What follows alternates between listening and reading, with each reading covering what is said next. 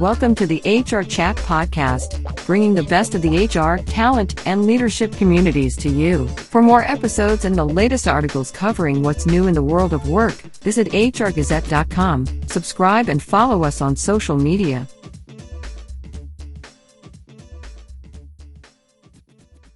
Professional goals can be very impactful, especially for managers and business owners. In this episode of the HR Chat Show, we're going to consider actionable goals that can be incorporated into a company's culture and daily operations. Listen to as we talk about the latest priorities and requirements in the world of employee benefits. Hello, this is Bill Banham. I'm your host today, and my guest today is Becky Seefeld, VP of Strategy for Benefit Resource. Listen as Becky gives her take on 7 important targets that businesses should strive towards and ways that HR pros can implement them. Becky, it's my pleasure to welcome you to the HR Chat Pod today. It is a pleasure to be here. So, Becky, beyond my wee introduction there, why don't you start by taking a minute or two and introducing yourself to our audience and also telling them a little bit about Benefit Resource? Sure. So I've really spent the last 20 years dedicated to education, marketing, product development, and advancement of consumer-driven benefit solutions. I am currently responsible for things like product strategy, company-wide strategic initiatives, and industry advocacy and educational efforts.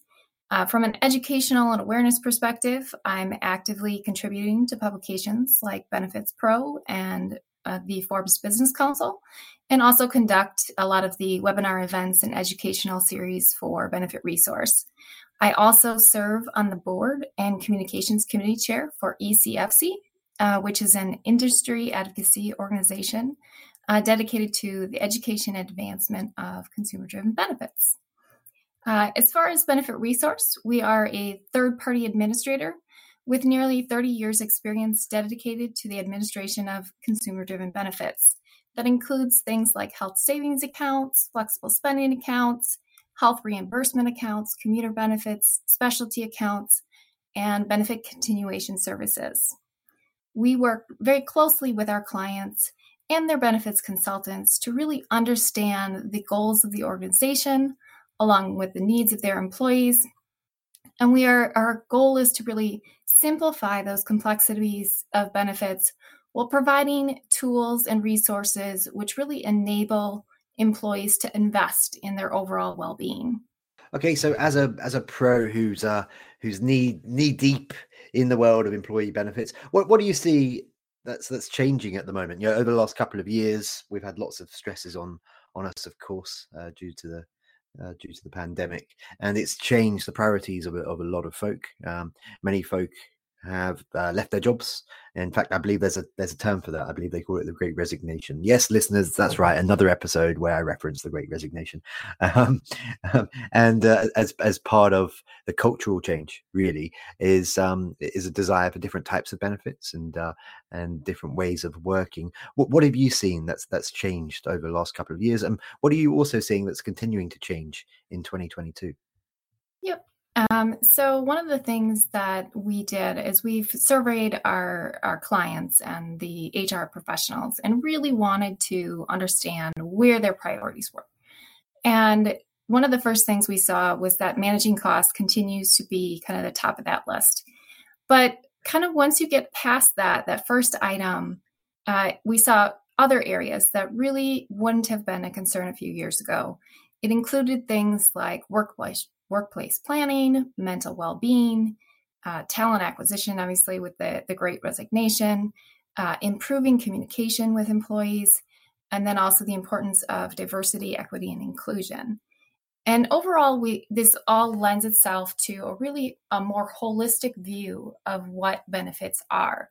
And rather than just looking at benefits as the physical or financial situation, it's also incorporating kind of 3 other dimensions, which includes the mental, the career, and the social well-being.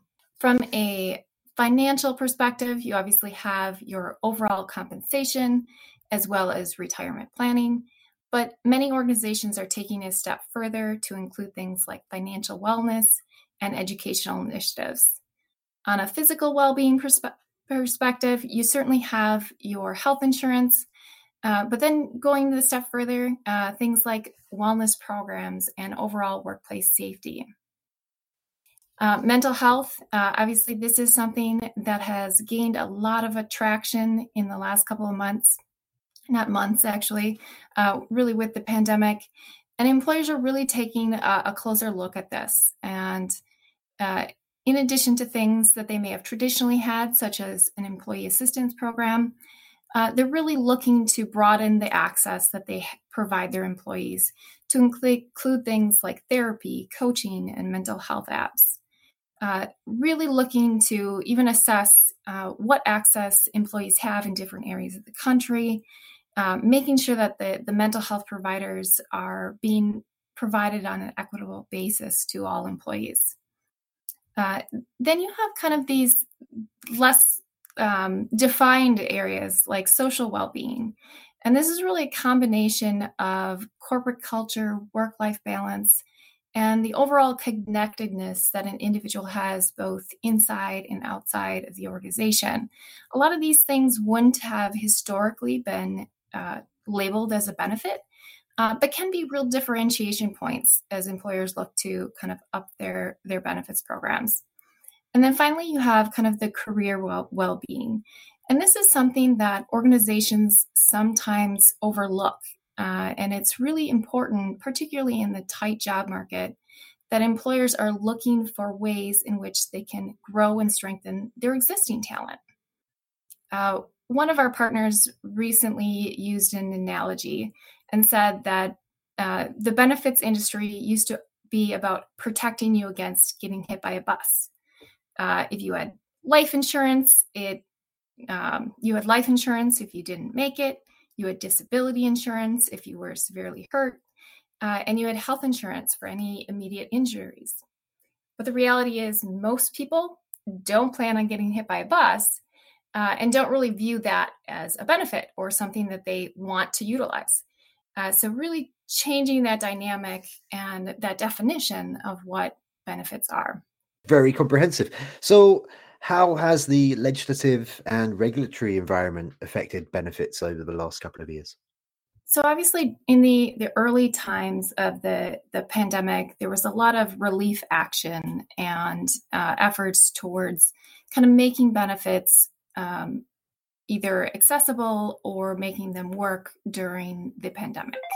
A lot of that has really been past us, and we're kind of seeing a new phase of legislative considerations. One of them is called the No Surprises Act. And this is really intended to protect consumers from certain surprise billings. This includes things like air ambulance claims, emergency services, or even non-emergency services that might be billed as out-of-network expenses, but are being performed at an in-network facility. Initial guidance for this No Surprises Act was released in July of 2021, and it really focused on that first part and the prevention of the balance billing for those emergency services. And what this means is that participants can't be liable for amounts kind of above the standard cost sharing amounts. There were certainly balance billing situations in which an individual could get a bill for $10,000 because they inadvertently used an ambulance service that was out of network. So it's going to protect against those types of scenarios. But then where it gets a little more complicated is really the second part of the guidance that they released, which occurred in October, and established the dispute resolution process. And this is really between the payers and the providers, but the basic idea is that the provider has to enter into open negotiation process in order to come to a resolution on what the amount is going to be. And they need to exhaust that process in order to proceed to submit an independent dispute resolution. And it's a fairly complicated process, but the goal is to really create a more formalized framework in which that can be resolved. But As one would suspect, the regulators are challenged and have the difficulty of working between a payer and a provider, and no one seems to be quite on the right terms as to how they're going to determine those amounts and what those disputes are. For employers, the reality is this act is actually already in effect as of January 1st of this year. But those dispute resolutions are still overcoming some legal challenges. So there will be more guidance that we would expect in how those are going to be handled going forward. The second area that we're seeing more from a legal perspective is regarding the mental health parity laws. And this isn't necessarily a new act, but the focus of regulators and the enforcement of it is. So with this one, the act is really intended to ensure that the financial requirements and the treatment of mental health and substance abuse programs, that they're not, the burden for the receiving those services is not financially or requirements more restrictive than any other medical or surgical benefits. So in January, the U.S. Department of Health and Human Services did issue their initial report, and basically they found that there's a lot of work to do. So this is going to be something that I think we're going to see some more guidance on what does it really mean to offer mental health and substance abuse at a comparable or a parity to other medical services.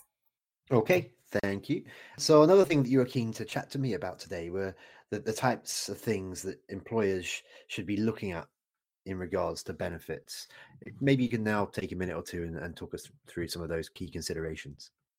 Yeah, so I think there's a couple different things here. Number one, we will see that the average deductible that employees now have is actually in alignment with the definition of a high deductible health plan for an HSA. And there was kind of this stigma for a long time that high deductibles were scary and that people didn't want to take advantage of those benefits. But the reality is that now meets the average deductible that any employee has, now meets that regulatory requirement for an HSA. And I think employers can really take a closer look and say, what small changes could we make to our health and plan and ensure that we allow employees and make them eligible to contribute to the HSA. It's one thing to have a high deductible, but by having the HSA and giving them an opportunity to really save for those expenses and have a mechanism to be in a better financial standing and avoid any of those kind of unexpected financial burdens. I think also with the pandemic, we've seen the additional complication of how location can affect the overall benefits approach. So this takes a couple different forms. Number one is that the location itself can affect kind of what employers do with benefits. And this can be particularly true with self-insured employers where they may need to modify what their plan looks like or what their network looks like and what those reimbursement rates are going to look like if their employee base is not as geographically centralized as it once was. So really looking at those benefits plans and how location can play a role in that. You can also be the types of benefits that might be appealing could be a factor. So if you have a lot of employees that are in office, a commuter benefits subsidy might be an attractive option, but it's probably not going to be as attractive to a remote employee. So employers clearly may not want to kind of offer different benefits for different employees based on kind of their location, but they can kind of address those needs by looking at it from more of a total rewards strategy. and looking at leveraging things such as benefits credits so that employees can actually apply those credits towards the things that are going to provide them the most value. So it provides kind of a customizable approach while also kind of making it equitable for employees as well. Okay, so we've mentioned that term already so far today, but we're going to delve in a bit more. And that's the Great Resignation. I'd love to get your take, a bit more on how it's affecting benefits and what are employers doing at the moment to try and attract and retain talent, because it's so tough, isn't it, Becky? It's never been more difficult. Yeah, definitely the unique value is something that we're seeing more and more, and really trying to go from kind of that cookie cutter view of benefits to something that really helps to align with people's personal priorities. So benefits certainly play an important role in that attraction and retaining talent, probably more so than we always thought. But it really needs to go beyond kind of just an insurance plan and retirement plan. Those are expectations. Those are table stakes. But those aren't going to be the things that differentiate you in a job listing. When I look at job listings or talk with employers, some of the things that really kind of stand out are things like happiness accounts. So one client that we have has implemented a happiness account and have decided to reimburse employees for anything that contributes to the employee's happiness. So that's a pretty broad definition, but it also kind of addresses that idea that they want to be kind of connected with employees, and they want employees to know that they're connected to their overall well-being. Also, other areas are things like paying for employees' streaming services. So why do I stay at my employer? Well, they pay for my Netflix. Those are the types of things that we're hearing. Things like pet benefits, other kind of entertainment types of accounts. They're all really contributing to that overall well-being of that employee. But they're going a step further to really create a tie between the well-being and the individual's interests. And I think that's what will kind of win the race when it comes to the Great Resignation. Awesome. Thank you. Okay, we're going to switch tack a little bit now, Becky. And as I mentioned in my intro, we're going to talk about 7 key goals that organizations should try and strive towards. So these are your 7 actionable targets that can be incorporated into a company's culture and their daily operations. I'd love you now to take 3, 4, 5 minutes and go through each of the 7 one by one and tell us about them and why they matter. So I think anytime you can come up with kind of an action plan is going to kind of take these large ideas and make them things that you can do on a daily basis. So I think the first thing that we recommend is really taking time to recharge and creating that work-life balance. According to kind of recent Gallup polls, 28% of employees are feeling burned out very often or always. And the increase of remote work has really caused a blur of those work-life boundaries. But when people don't take that time to recharge, it does affect their productivity. It does affect the errors that they make. And this goes for those HR professionals as well. And making sure that they understand and that everyone understands that taking a break is not only recommended, it's necessary. The second tip is really regarding kind of taking advantage of wellness benefits. So wellness benefits can be really a key component to addressing an overall well-being for an individual. And early versions of wellness benefits really focused on things like STEP programs or health assessments. But the definition has really become much broader and is really grown to include that overall well-being of employees. And I think it's an important component that employees understand that this is this is not an add-on. This is a core tenet of their benefits as well. And next is the focus on workplace culture. And I think it's particularly when we look at the Great Resignation, workplace culture can really play a key role in kind of employee satisfaction and has ability to really help with retention strategies. And can be a point of differentiation when people are looking at overall employee acquisition as well. When people can see how they can contribute to an organization and how their personal priorities align with the organization, that's when you're going to get a very kind of productive and engaged employee in your workforce. Then we also have working on communication. When we surveyed kind of HR professionals last year, we found that improving communication was identified as one of their top priorities, with 1 out of 2 respondents indicating that they felt communication was getting lost or overlooked. And with this, I think employers really need to consider moving beyond kind of the once a year benefits communication blitz to really an ongoing communication strategy with more bite-sized communication. And remembering to kind of meet employees where they're at. So if employees are communicating by email, great. But they might also be communicating through Teams or Slack or other channels, making sure that you're kind of addressing those channels as well. Next is reflecting on employee experience. We're all moving into an era when employees are in the driver's seat in many ways.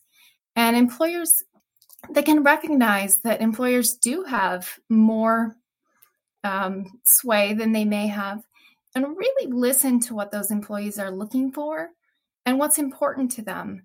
I think that's going to be a differentiation point for them. And don't be afraid to ask.